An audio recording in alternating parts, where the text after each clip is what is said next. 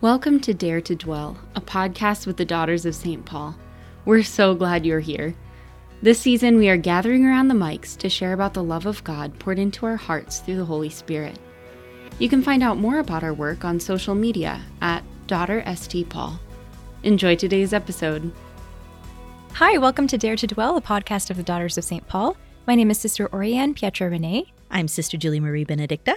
And today we are going to be delving into our Supreme Director. That's the Holy Spirit. Whatever as our that Supreme means. Director. Yeah. We're going to break that open because it's funny. It sounds almost like an academic title. Mm-hmm. It does, kind of. But it is not. Yeah.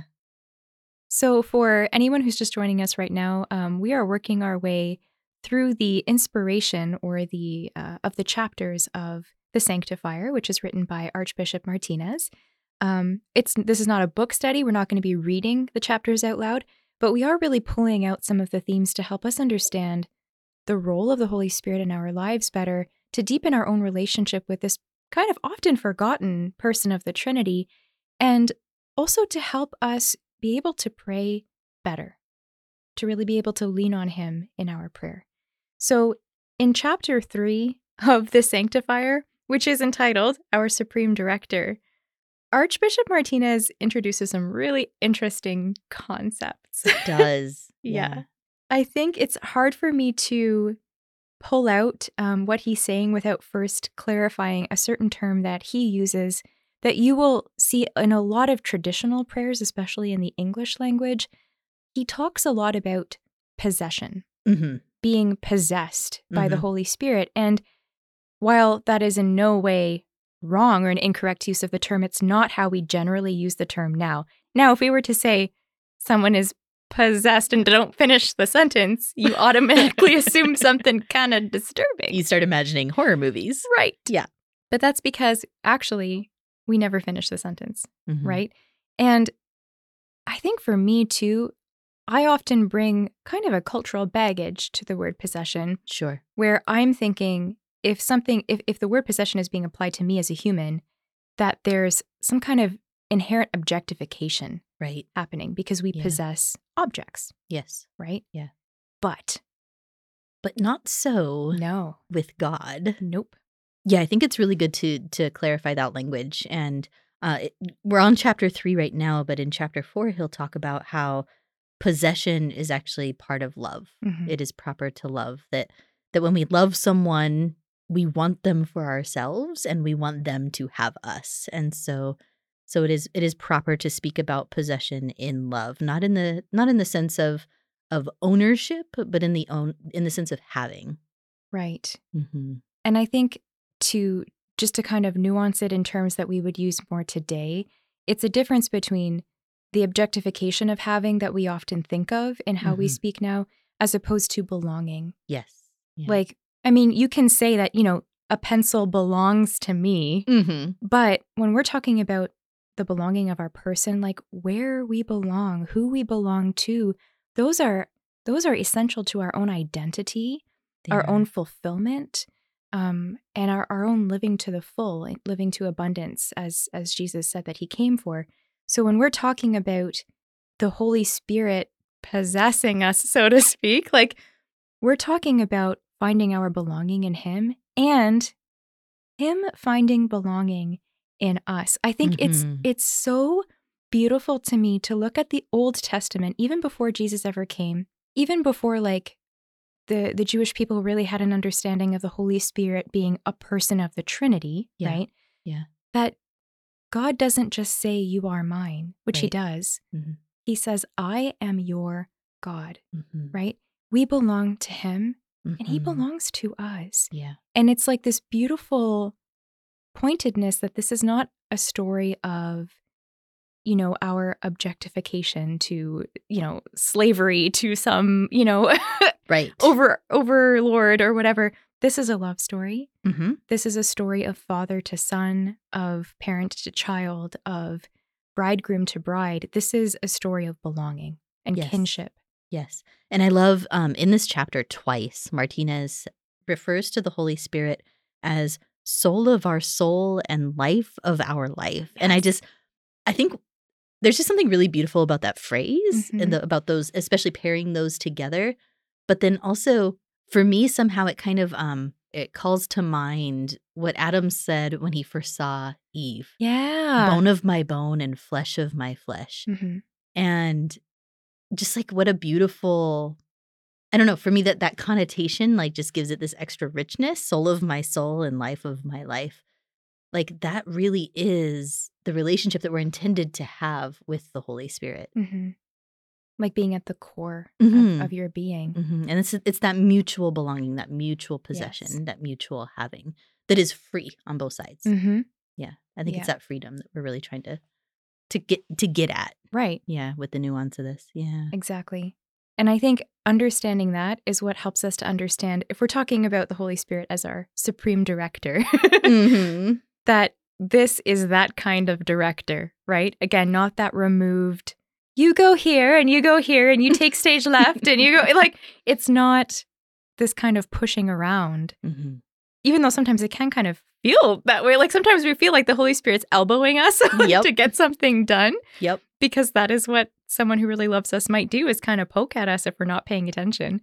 But he never forces us to do anything. And it's always out of a sense of that love and that relationship that really he is inviting us into. Yeah, and I love this idea of him as our supreme director too. Like when I think of supreme, I don't know, there could be an element of like a totalitarian sort of like I think of overlord. like Supreme Leader Snoke from Star Wars. Yeah, see, like Yeah. that there could be that kind of a but I don't know, for some reason in my mind I went to like Pizza Supreme, like where it's like all the toppings, all of the things, like anything that could be there is.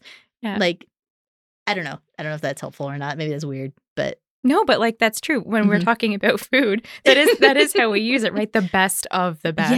Yeah. Like when we Yeah. talk about a person, sometimes when we use the word supreme, it's almost like, okay, over everything. Right.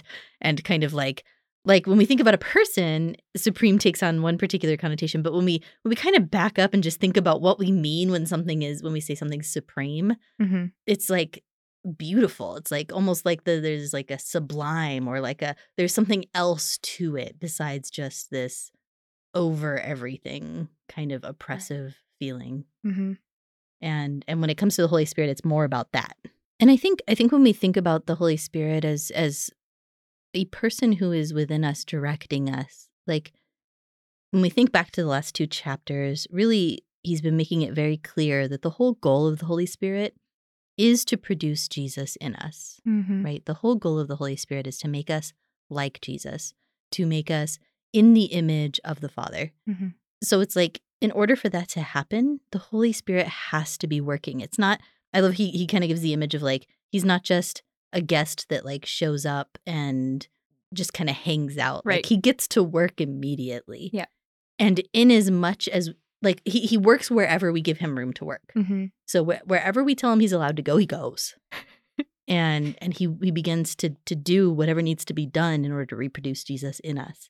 And I think one of the things that I love about the language that Martinez uses is he's very clear that the Holy Spirit doesn't like come in with a sledgehammer or, ready to just kind of like bulldoze everything within us. He comes in tenderly and lovingly. Mhm. And he compares the Holy Spirit to like a mother who teaches with kisses and tenderness. And I just thought that was so sweet. Like it's true. Like the way that sometimes, especially very small, like younger than toddler children, Mhm. learn a thing, it's really through that positive reinforcement. Right. And the Holy Spirit knows that works with us. And so Mhm. that's how he is. And yes, like Jesus does say that the Holy Spirit comes to convict us of sin, but he also comes to lead us into truth Right. and to remind us of everything that the Father wants us to know. And so it's like that side of it is beautiful and tender and loving. And I love that image so much. Yeah. I was kind of thinking back to, I've never had this experience personally. I've seen it with some of my friends. When someone has just had a child, Mhm. especially if it's their first one, right? Mhm. And often if the couple doesn't have like a lot of immediate family or friends around to help and support them and to stay in the house, it's really overwhelming. Like historically speaking, you would have a child and the whole village would be there to help you. That's not how we live in the West right now. So it is a very overwhelming experience, and it can be very isolating, and everything around you starts to fall apart. Your house becomes a wreck, you become a wreck, and you're just like hoping to God that you're doing the best for your baby and that nothing's wrong, and you have no idea how to tell something is wrong or if this is normal. And sometimes in the midst of that chaos, one of the moms, like the mom of the wife or the mom of the husband, comes over to help, right? Mm-hmm. And in that moment, there is a huge both relief and vulnerability at the same time of, I'm opening the door. I'm so grateful you're here. I need so much help. I don't want you to come in and see what a wreck my life is right now. I don't want you to come in and take off your coat and put on that apron and go do the dishes that have been sitting in the sink for 3 days. Right. I don't want you to see that. No, because I want you to be a guest and I want to take care of you and I want to pamper you, but you're here to take care of me. And that's a really vulnerable place to be. Right. Yeah. Or I was hoping you would come over and take care of me in these ways. Oh yeah. But don't, no, not those ways. Don't look at those ways. I've got it together. I can do that part. Oh wait, no, I can't, but I don't want you to do it anyway. Pay no attention to what's behind door number 3. Exactly. And I feel like for us so often, whether it is the moment we receive the indwelling of the Holy Spirit, if we've been baptized at an age where we're conscious of it, or just whenever we become conscious of it, there is often this real balance and tension between the sense of relief and awe when we realize that there is someone who loves us even more than we can fathom love being within us, and knowing that we are not alone and that we are part of a relationship that we've been longing for our whole life, even if we couldn't put words on it. And then at the same time, but don't look there, like, or don't change what I'm comfortable with, or don't. So I really love that he's pulling all of these elements out of who the Holy Spirit is and what he does, because it's true that the Holy Spirit teaches us very tenderly. And at the same time, like a mother-in-law, like a mother, like the mom of a toddler, is going to be doing things that kind of make us chafe. Yeah. And both are the result of the same type of love. Yes. Touching us in different ways on different vulnerabilities we have. So when we kind of start to feel like, I don't know, like we've got our back up about something that we either are praying about or that has been challenged to us from the pulpit, or that we find in church teaching that we're just like, but that's not comfortable. That doesn't let me live the way I want to live, or like whatever. Those can really be moments where we can step back and say, okay, Holy Spirit, I know you're here. I know you're real. Is this me chafing because you went to the sink to start tackling the dishes I left there for 3 days? You know? Or is this something else? Like, we can ask him that because he is living inside of us and he hears us. He knows. Yeah. You're kind of touching on something I wasn't sure if I was going to bring up or not, but in part because it's just kind of a vulnerable place. Sure. But the line in the Sanctifier where Martinez says, "The perfection of a soul is measured by its docility to the movement of the Spirit, by the promptness and fidelity with which its strings produce the divine notes of the song of love." And this is in reference to, you pulled out, Sister Orianne, in the intro episode, you talked about that quote where he talked about the wind blowing over the strings of the lyre. Oh, yeah. And when it's tuned to the Holy Spirit, it plays a melody that really is beautiful and in tune with the heart of God. But this idea of that when the perfection of the soul is measured by its docility to the movement of the Spirit, by its promptness and fidelity. I don't know. For me, that feels like an examination of conscience. Like, how docile am I to the Spirit? How prompt am I to respond to his inspirations? How faithful am I to doing the kinds of things that he seems to be inviting me to do? And when I think of docility, I also kind of think of, when I think of docility, there's like this element too of what we might call like abandonment, or what we might call like, I don't know, I feel like there's a fine line sometimes between docility and consent to what God is doing and just kind of resignation. Sure. or just kind of, which I feel like resignation can come with like a lot of anger. It can come with a lot of maybe apathy, like chosen apathy. Mhm. Or, okay, well, if God's not going to answer my prayer the way that I wanted him to answer my prayer, or if he's going to ask me to do things that put me way outside my comfort zone or whatever, well, then maybe I just decide I don't care anymore. Mhm. Or maybe I just decide to stop praying in the same way. Or maybe I just kind of decide, okay, well, I'm just going to start doing the bare minimum for God because it seems like he's just doing the bare minimum for me. And I think in some ways, for me, this invitation to docility, to trust, I think trust is kind of the key Mhm. to docility. That's the word I kind of was looking for earlier. When I think of docility, I really think of the word trust, actually, like Yeah. that, or the idea of trust, like the feeling of trusting. And if I can't trust, for me, those places where my trust gets really tested, those are the places that become really the greatest threat or obstacle to faith for Right. me.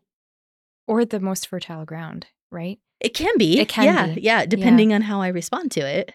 Exactly. Mhm. I think if I'm honest, I think more frequently it has become an obstacle to faith for me Mhm. in my Mhm. life. This invitation to docility, to allowing the Spirit to do what he needed to do and to trust that that was the right thing or the good thing, or for these prayers over here that were so fervent or so trusting or so hopeful to go Yeah. completely unanswered or seemingly so. Mhm.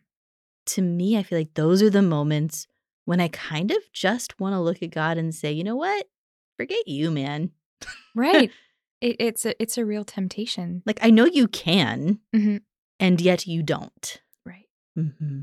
And I think like how many of us can say that we've had either a moment like that in our lives or many, or maybe we're in the midst of one right now. Mm-hmm. And it's really interesting because we are not Adam and Eve. We were not there at the beginning. We never experienced life unfallen, right? Mm-hmm. And I often in the Chronicles of Narnia, I'm a nerd, guys. I love C.S. Lewis. And you know how when the Pevensies make it into Narnia, they're constantly referred to as the sons of Adam Yeah. and the daughters of Eve. Yeah. And that is something that ever since I was a child, I would pray with because it really did remind me that these are my first parents. So, yes, that does mean I have inherited their original sin, but it also means I've inherited other things from them. Mm-hmm. And that includes God's invitation to them. That's why Jesus came to redeem everyone, right? We inherited that same invitation of union with him. Yeah. And the fact that their first temptation was against trust, Mm-hmm. was trusting in their own assessment of a situation or Yeah. or like power to control something or whatever, rather than God's, in the promise of someone other than God. Mm-hmm. And in the will or the goodness of an option that God had told them was not good. And that's for two people who were not fallen at the time, Right. right? Yeah. When they were tempted with that, and who walked with God in the garden, Mm-hmm. right? So, in a sense, it's comforting to know that this is a temptation as old as time, right? Mm-hmm. That we're not alone in this, but also it's a huge comfort to me to know that when I am struggling with that, and when I choose the wrong option, or when I'm sitting on the fence for so long, it's basically a choice anyway. Yes. you know, Yeah. that God responds with the same mercy Mm-hmm. that he granted to Adam and Eve. And I think it's so easy for us to be like, what mercy? They got kicked out of the garden. Mm-hmm. But that's actually not really what happened. I mean, yes, they were expelled from Yes. the garden, but God made sure that they did not eat from the tree of life Mm-hmm. in a state of sin. And stay that way for all eternity. Exactly. And Yeah. stay that way for all eternity. And ultimately, his mercy to Adam and Eve is the person of Jesus. Exactly. Yeah.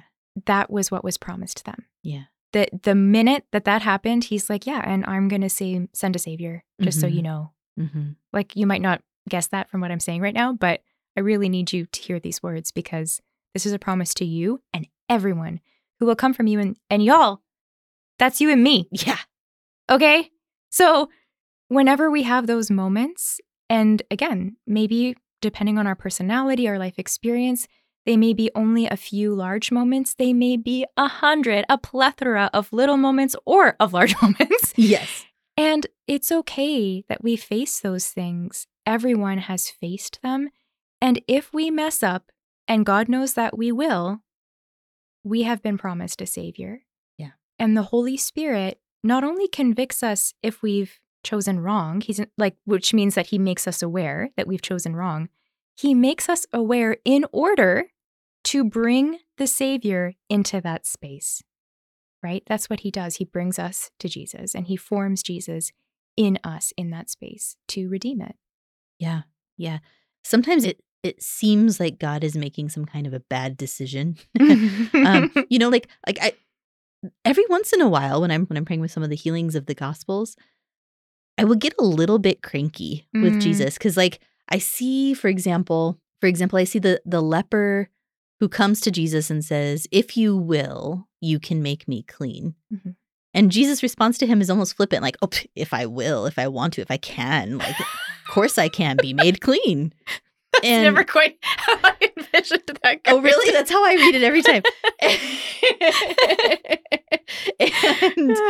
and to me, sometimes it's like, okay, well, Jesus, if you can, here's my illness over here. Here's my struggle. Here's my thing that I really need you to touch and fix and make clean. And for some reason you don't, but like you could. And it seems like you just kind of turn around and go the other way and don't care. Right. And the thing is, and then the other part too is like, then Jesus says, "Ask and you shall receive, and seek and you will find, and knock and the door will be open to you." And it's like, okay, well, how many times have I asked? Right. And you start to wonder, how are these two things compatible? And where are you? Yeah. And the more that I pray with it, the more that I kind of like maybe bring that movement in my heart to God, because I definitely don't hide it from him. That's for sure. That's good. He's very aware of it. The more that I realize, like, there's this mysterious place that exists between ask, seek, knock, and you will find, you will receive, and take up your cross and follow me. Yeah. And Jesus in the garden saying, "Thy will be done." It's a super uncomfortable, not fun place to be. And I was kind of praying with that a little bit recently. And I came across in Father Jacques Philippe's book, In the School of the Holy Spirit. Yes. And there's a whole section, almost every book that he writes has a section on abandonment or docility or trust, or basically he says kind of the same things over and over again in different ways because he's a good teacher and a good father, and he knows that that's what we need. Yep. But highly recommend his stuff. Yes.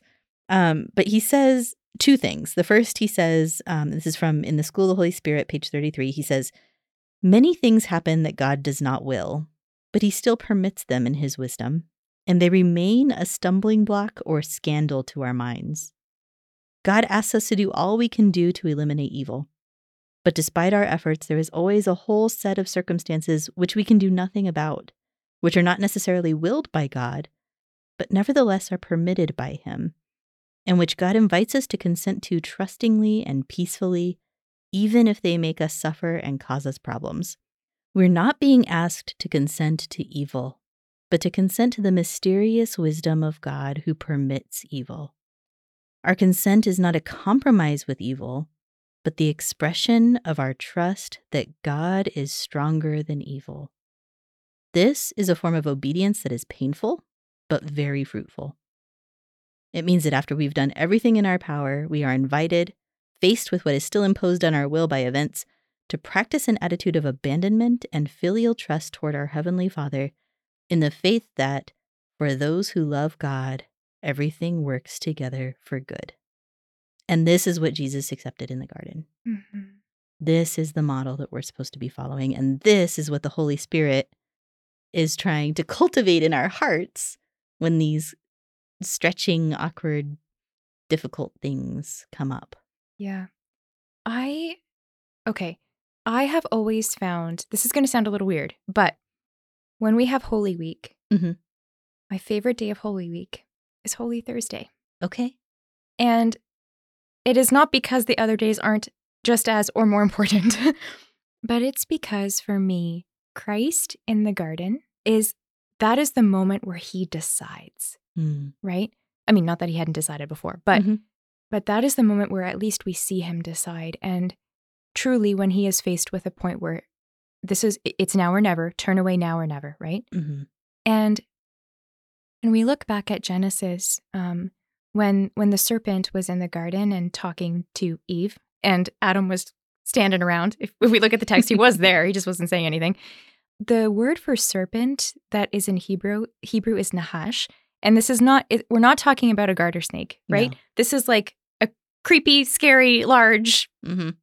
monster thingy. Mhm. And it has certainly been posited that the reason Adam remained silent was because he was terrified out of his mind by Yeah. this thing, and Yeah. that he may indeed have been afraid of being taken down, Absolutely. or he was afraid of Eve being taken down, who knows, and possibly been afraid of death, Mhm. right? Pain, suffering, death, loss. That is what Jesus faced. And those are the things that, for all of us, that testing ground of, can I accept whether or not these things are compatible? I can't see it.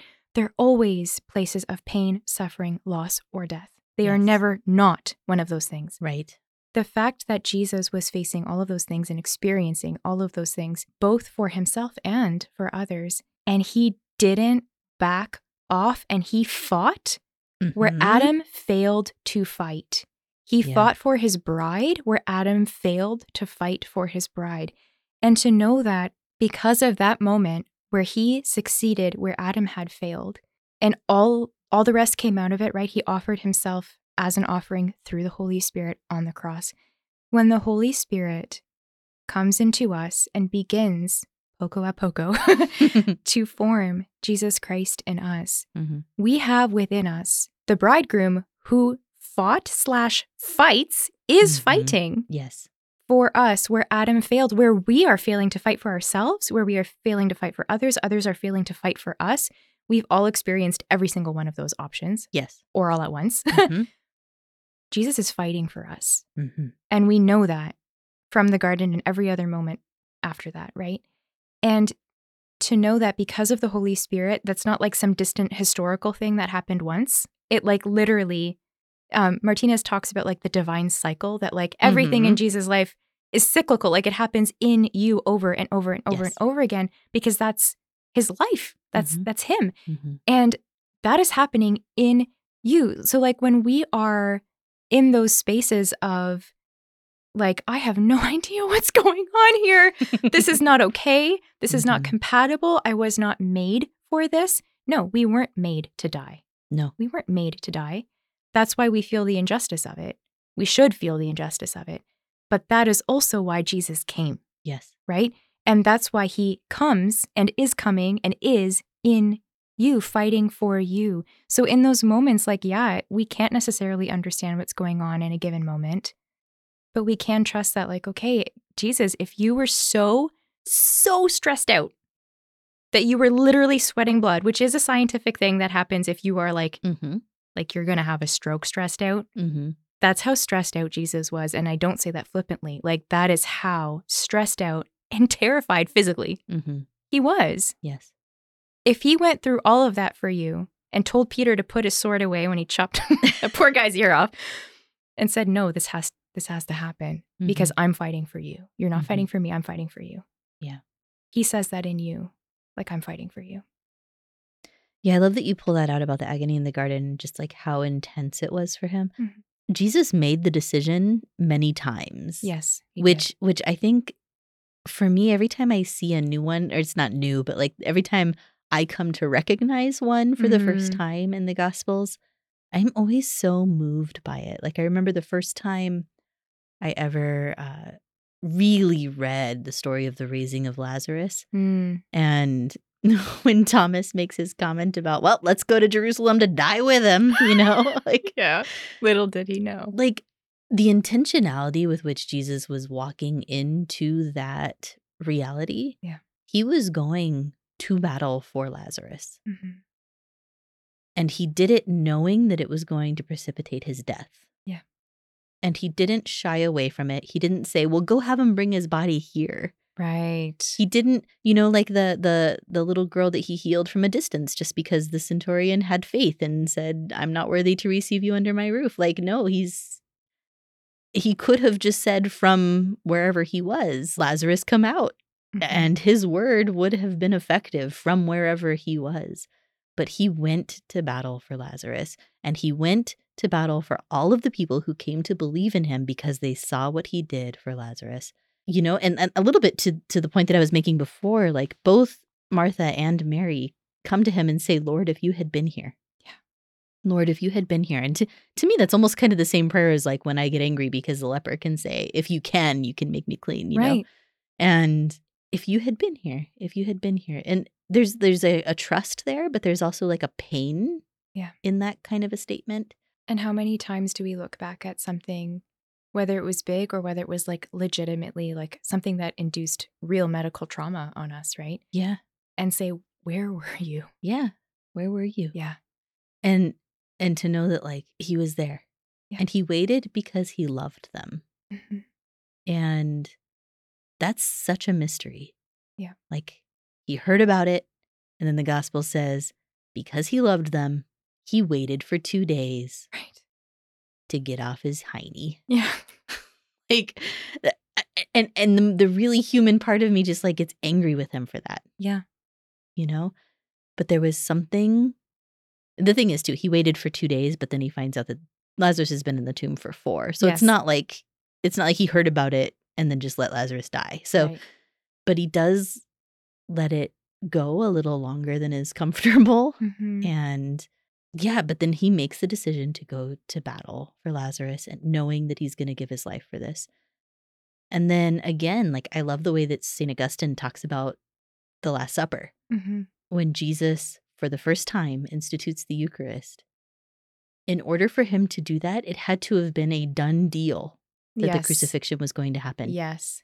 You know, Augustine talks about him taking himself into his hands. Right. And at that moment, it is a done deal. Mm-hmm. He knows what's coming and he has already submitted to it. Right. Because the sacrifice has to be there. Mm-hmm. And the cup of the covenant has to be there, that 4th cup, right? Yeah. Yeah. So just like over and over and over again, Jesus is making the decision to do the thing that is going to literally kill him. Like it's going to cause him every kind of physical agony, emotional agony, mental agony, spiritual agony, every kind. And he is choosing it over and over and over again. And that's the invitation in our lives too, right? And that's what the Holy Spirit kind of empowers us to. Mm-hmm. I'm not being called to do what Jesus did. Sometimes my crosses are so small that they're a little bit embarrassing, like how much it affects me, right? Yes, like sure. it can when you really start to put it into context, like this thing that I'm getting really upset about or that I'm just really angry about or I really want to go to battle against this injustice. And then if I step back and I really look at it in context, okay, well, compared to Jesus's cross, this is like a splinter, but it's still real and it's still a part of the cross. And it is still something that I'm being invited to say yes to, sometimes again and again and again. No, it's true. And I think, you know, just as Jesus was able to offer himself on the cross, and we see at the Mass, at the epiclesis, the priest with his ordination, right, calls down who? The Holy Spirit. The Holy Spirit. Mm-hmm. And the Holy Spirit is what makes present the sacrifice, right? And Christ risen, right? Mm-hmm. Likewise, when we talk about, you know, uniting ourselves to Christ on the cross or uniting our sufferings with Christ's sufferings on the cross, as St. Paul tells us to do in the Bible, like we can only do that. That is only possible because that same Holy Spirit who lived in Christ lives in us, right? Because we've been gifted him through baptism. And that is the reason we can not only unite our sufferings to Christ, but know that when we unite them to Christ, not only is that a moment actually of intimacy, right? Of sharing of that experience with him, but also it's redemptive. He can work redemption out of that because we've united it to his sufferings, which are redemptive. Yes. And that is why often as Catholics, we say like, you know, that expression, offer it up. Yeah. When we are suffering, truly, and not to like brush past this as though it's like a catchphrase, we can offer up our sufferings for an intention, for someone else too, because we're uniting it to Christ's sufferings, which are offered for humanity. So if I know someone who is really struggling, I'm worried about someone, there's an issue that I've been praying about forever, and I'm going through a suffering, whether it's little or large, just because it's awful and I don't want to go through it doesn't mean I cannot unite it to the cross. Mm-hmm. Allow that to become a place of intimacy where I get to know Jesus better and allow, him to show me his love in a brand new way. But also, because I'm uniting it to his cross and his sufferings on the cross, that can therefore become truly an avenue of grace for somebody else. And Yes. how mind-blowing is that? How many times do I look at a situation or look at a person that I'm worried about and be like, oh my gosh, I wish I could do something, but there's not a stinking flippin' thing that I can do. Yeah. And actually, there is, but only because of him. Exactly. And that's true because we are baptized into the body of Christ. Right. We are one body. Yeah. And I think that side of theology maybe gets misused in certain ways. Sure. And so then it kind of falls out of favor in other ways. But this is the key to mediation. We are the body of Christ. Yeah. When Jesus appeared to Paul, he didn't say, why are you persecuting my followers? Yes. He said, why are you persecuting me? And this union, this being part of the body of Christ is real. Yep. And maybe it's not always tangible. Mm-hmm. It's not always something that we can feel or touch or be in touch with. Mm-hmm. But it is real. And that spiritual reality, and again, whether it's a little splinter of a cross that we're offering up or really something crushing. Right. It's all part of it. It's all part of the treasure of what we have to offer the church and what God can turn into something absolutely beautiful for eternity. Because that's the other thing about that passage from Romans 8:28, where Paul says that we know that in everything God works for good for those who love him, for those who are called to his purpose, right? So God works good, everything, into good for those who love him. So these sufferings that we're experiencing, this part of my heart that I'm begging Jesus to heal that for some reason he doesn't, whatever it is, God's working that to good in my life. I think one of the things that we might fall into is that doesn't necessarily mean I'm going to see the good this side of eternity. Mm-hmm. And I think sometimes too, we get kind of wrapped up in that and we forget just kind of how long eternity is. Yeah. It's long. Have you ever been with a kid and they're really waiting for something to happen, whether it's we're going to go to Disneyland next week and you got to watch the days get crossed off the calendar. Oh, time goes so slow. Yeah, or even just dad's going to be home when the big hand is on the 6th. It's just kind of that kind of thing where you have to continually help the kid to mark the time and understand how to be patient and how to even comprehend that concept. Yeah. I think we get like that sometimes where we're looking for the thing to happen in this life. And sometimes it's because this life can feel very long. It can feel very burdensome when these things are going on. And that is real. But sometimes it's also because we forget that eternity is eternity. For one, we actually cannot comprehend what eternity is. And so hearing, well, it's going to be better in heaven, or this, we'll see the fruit of this thing in heaven. We'll see how it helped other people in heaven. Sometimes maybe it's a little bit of a lack of faith on my part that that's not good enough. Right. It can feel that way. Yeah. And then other times I think it's just a lack of comprehension that I don't understand actually how good that is or for how long that good is. Right. Or how even talking about how long is inaccurate when it comes to eternity, right? Because it's outside of time. It's just that will just be the reality is the good. And so sometimes I think we can get wrapped up in that passage that God will work all things for good, thinking, okay, but it's got to happen this year, or it's got to be the next thing that happens. The next turn in the story is going to be the good thing, and it's not always that way because we don't get to see the whole picture yet. I don't know what movie or show or what this is from. But for a while, it was an audio going around on TikTok and Instagram where this actress, whose name I forget, but she's also in Downton Abbey, is talking to Ricky Gervais, who I'm assuming is a character and not Ricky Gervais, but I could be wrong. And she says something to the effect of that the goodness of a society is measured when old men plant trees, the shade of which they will never know, specifically for the good of those to come, right?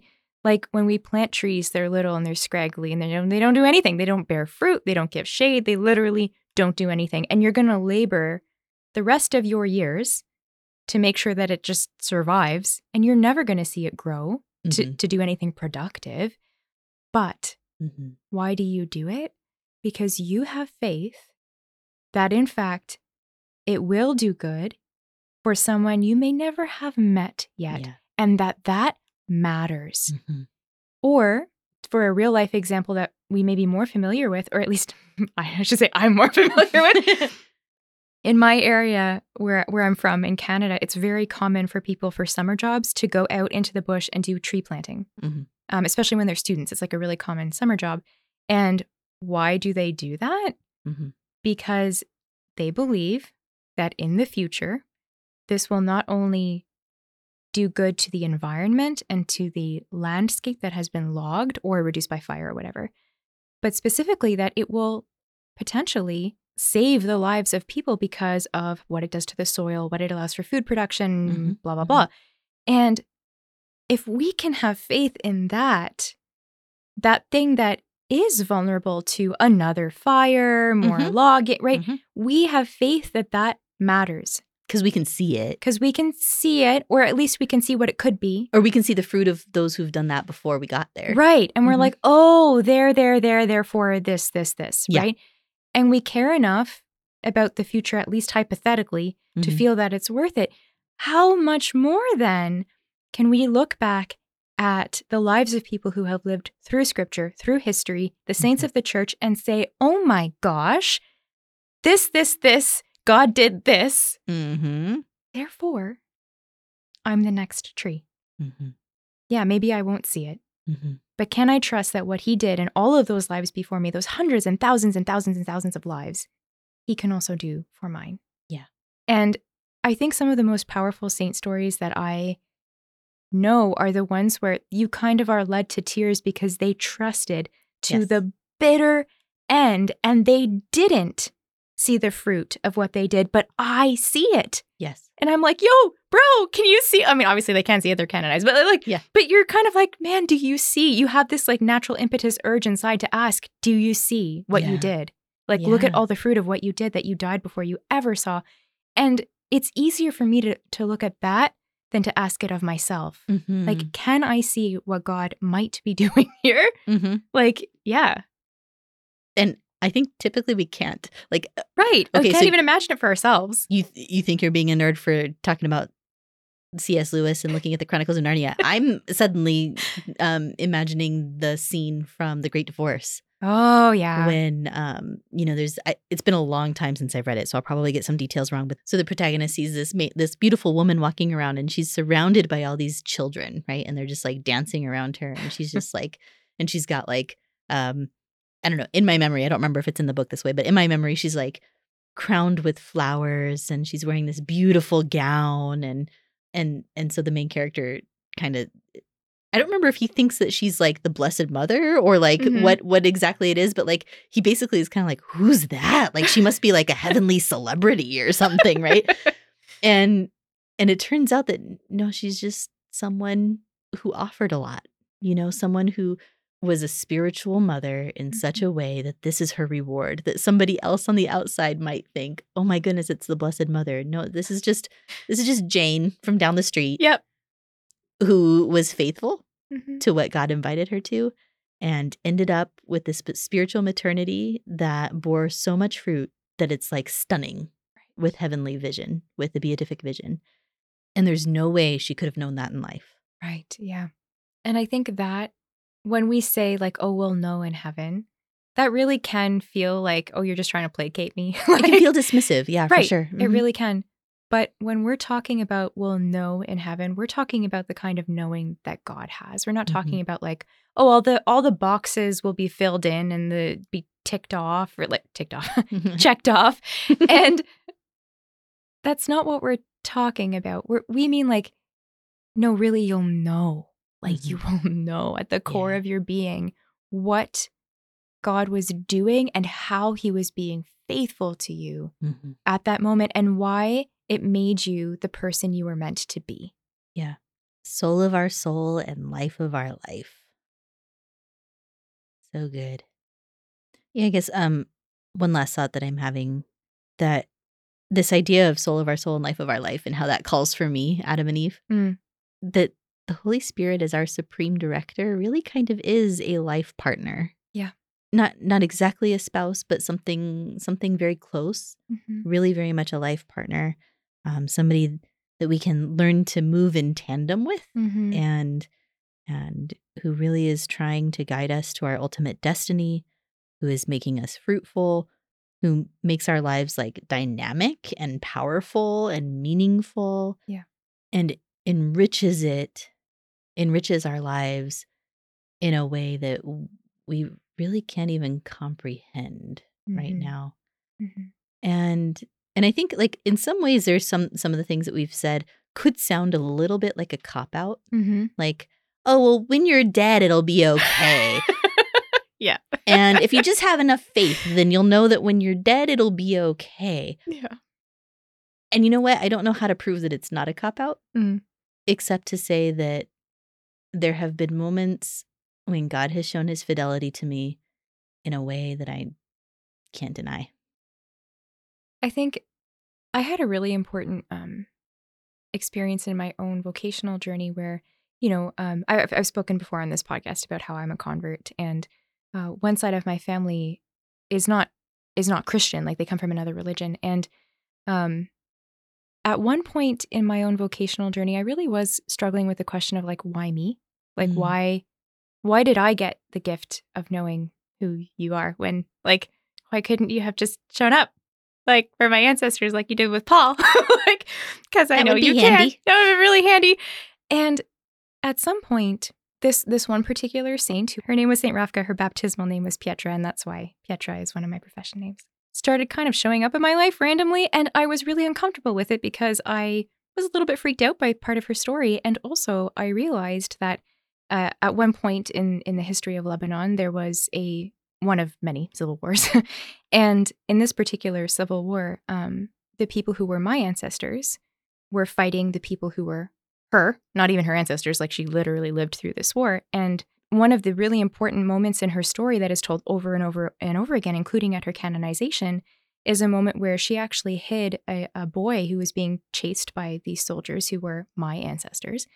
And she hid the boy under her skirt when she was a nun to save his life. And she was literally, they don't use the word trauma, but what they describe is what we would now call a trauma that she always kind of carried with her through the rest of her life from that experience of watching people be slaughtered around her. And for me, knowing that those were my ancestors doing the slaughtering and that she saved that boy from was a really difficult thing for me to grapple with because that was a very personal connection. But the more she kept showing up in my life, the more Jesus made it clear to me that as he invites us in these moments where it is the most radical and the most counterintuitive, we pray for those who persecute us. And I began to realize that it was because of her prayers for those who literally persecuted her and killed some of her people, right? That I kind of got to the place where I am, that I could meet Jesus, receive him, and convert, right? Like have a conversion. And to really be able to see how that happened, that grace was applied over and over and over in the generations of a family until it kind of like hit, you know? But that doesn't mean it was not effectively at work before that moment of conversion. And when I'm able to see that was not, this did not happen till 200 years after she lived. But she saw it happen. She did see it happen. It's not like she died and was like, oh, this is what you were doing. She died. She learned, sure, what God is doing. But I'm putting this on a timeline of our time, right? Like she watched it unfold. Yeah. Right? And continued to participate in that prayer. That's why saints intercede for us. And it's so beautiful for me to know that our work is not done. We don't go to heaven and we're like, it's all done. Nothing matters. It's all like, we go to heaven.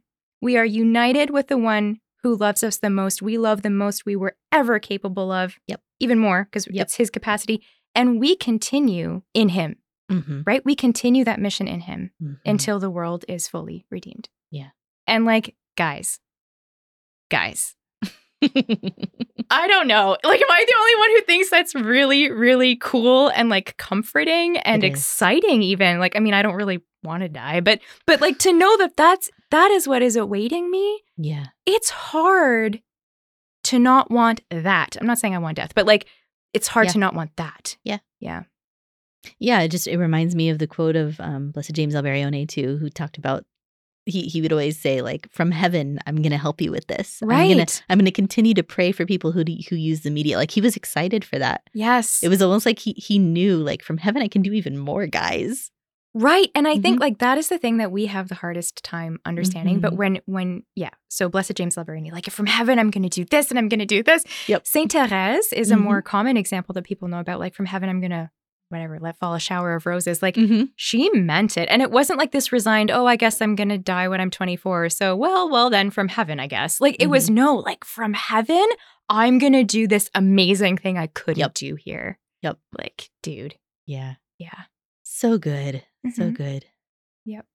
I feel like, okay, if you have a different challenge, jump right in. I feel like at the end of this conversation, I'm really left with a hopeful kind of challenge that I feel called to myself. And I hope that everyone listening kind of feels something reverberating within them for this too. I feel challenged to pick a suffering that I haven't actually offered yet, that I'm more resigned to, as opposed to actively docile with or actively offering it, consenting to, yeah. Right. And uniting it to Christ on the cross. I feel challenged to pick that one thing, to actively offer it to Christ and to let him, in trust, work redemption through that. I love that. And so I'm going to steal yours and maybe just add a layer to it. Yeah. That moment at Mass when the priest asks the Holy Spirit to come upon the gifts so that they can become Jesus. Part of the spirituality of the layperson praying the Mass is that we can also offer ourselves together with the offering on the altar that the priest is offering, right? So whatever that thing is, maybe the concrete recommendation, if you have a better way of doing this for yourself, great. But a concrete recommendation might be show up to Mass a few minutes early and ask the Holy Spirit to show you what is this thing that I'm kind of resigned to, that maybe I could graduate to a consent to. And at that moment of the Mass, place it on the altar there for the Holy Spirit to come down upon, together with the gifts of the Eucharist. And just kind of invite the Lord to really to sanctify it. Regardless, whatever it is, you can in your heart, just like in your mind's eye, just like place it up there on the altar, ask the Holy Spirit to come upon it, and do that as many times as it takes, at as many masses as it takes, until you can really honestly say, okay, Jesus, that's yours. Use it for whatever purpose you need to use it for. And then when you're done, you can find a new one. Hurrah! Because there will always be more. Yep. Yeah, so we're going to leave you with that challenge, and we're going to close by praying our chaplet. In the name of the Father, and of the Son, and of the Holy Spirit. Amen. For the gift of wisdom. Come, Holy Spirit, fill the hearts of your faithful with wisdom, and enkindle in them the fire of your love. Send forth your Spirit, O Lord, and they shall be created. And you will renew the face of the earth. Come, Holy Spirit, fill the hearts of your faithful with wisdom, and enkindle in them the fire of your love. Send forth your Spirit, O Lord, and they shall be created. And you will renew the face of the earth. Come, Holy Spirit, fill the hearts of your faithful with wisdom, and enkindle in them the fire of your love. Send forth your Spirit, O Lord, and they shall be created. And you will renew the face of the earth. O Holy Spirit, beloved of my soul, come and make your home in my heart. For the gift of knowledge. Come, Holy Spirit, fill the hearts of your faithful with knowledge, and enkindle in them the fire of your love. Send forth your Spirit, O Lord, and they shall be created. And you will renew the face of the earth. Come, Holy Spirit, fill the hearts of your faithful with knowledge, and enkindle in them the fire of your love. Send forth your Spirit, O Lord, and they shall be created. And you will renew the face of the earth. Come, Holy Spirit, fill the hearts of your faithful with knowledge, and enkindle in them the fire of your love. Send forth your Spirit, O Lord, and they shall be created. And you will renew the face of the earth. O Holy Spirit, beloved of my soul, come and make your home in my heart. For the gift of counsel. Come, Holy Spirit, fill the hearts of your faithful with counsel, and enkindle in them the fire of your love. Send forth your Spirit, O Lord, and they shall be created. And you will renew the face of the earth. Come, Holy Spirit, fill the hearts of your faithful with counsel, and enkindle in them the fire of your love. Send forth your Spirit, O Lord, and they shall be created. And you will renew the face of the earth. Come, Holy Spirit, fill the hearts of your faithful with counsel, and enkindle in them the fire of your love. Send forth your Spirit, O Lord, and they shall be created. And you will renew the face of the earth. O Holy Spirit, beloved of my soul, come and make your home in my heart. For the gift of fear of the Lord. Come, Holy Spirit, fill the hearts of your faithful with fear of the Lord, and enkindle in them the fire of your love. Send forth your Spirit, O Lord, and they shall be created. And you will renew the face of the earth. Come, Holy Spirit, fill the hearts of your faithful with fear of the Lord, and enkindle in them the fire of your love. Send forth your Spirit, O Lord, and they shall be created. And you will renew the face of the earth. Come, Holy Spirit, fill the hearts of your faithful with fear of the Lord, and enkindle in them the fire of your love. Send forth your Spirit, O Lord, and they shall be created. And you will renew the face of the earth. O Holy Spirit, beloved of my soul, come and make your home in my heart. For the gift of understanding. Come, Holy Spirit, fill the hearts of your faithful with understanding, and enkindle in them the fire of your love. Send forth your Spirit, O Lord, and they shall be created. And you will renew the face of the earth.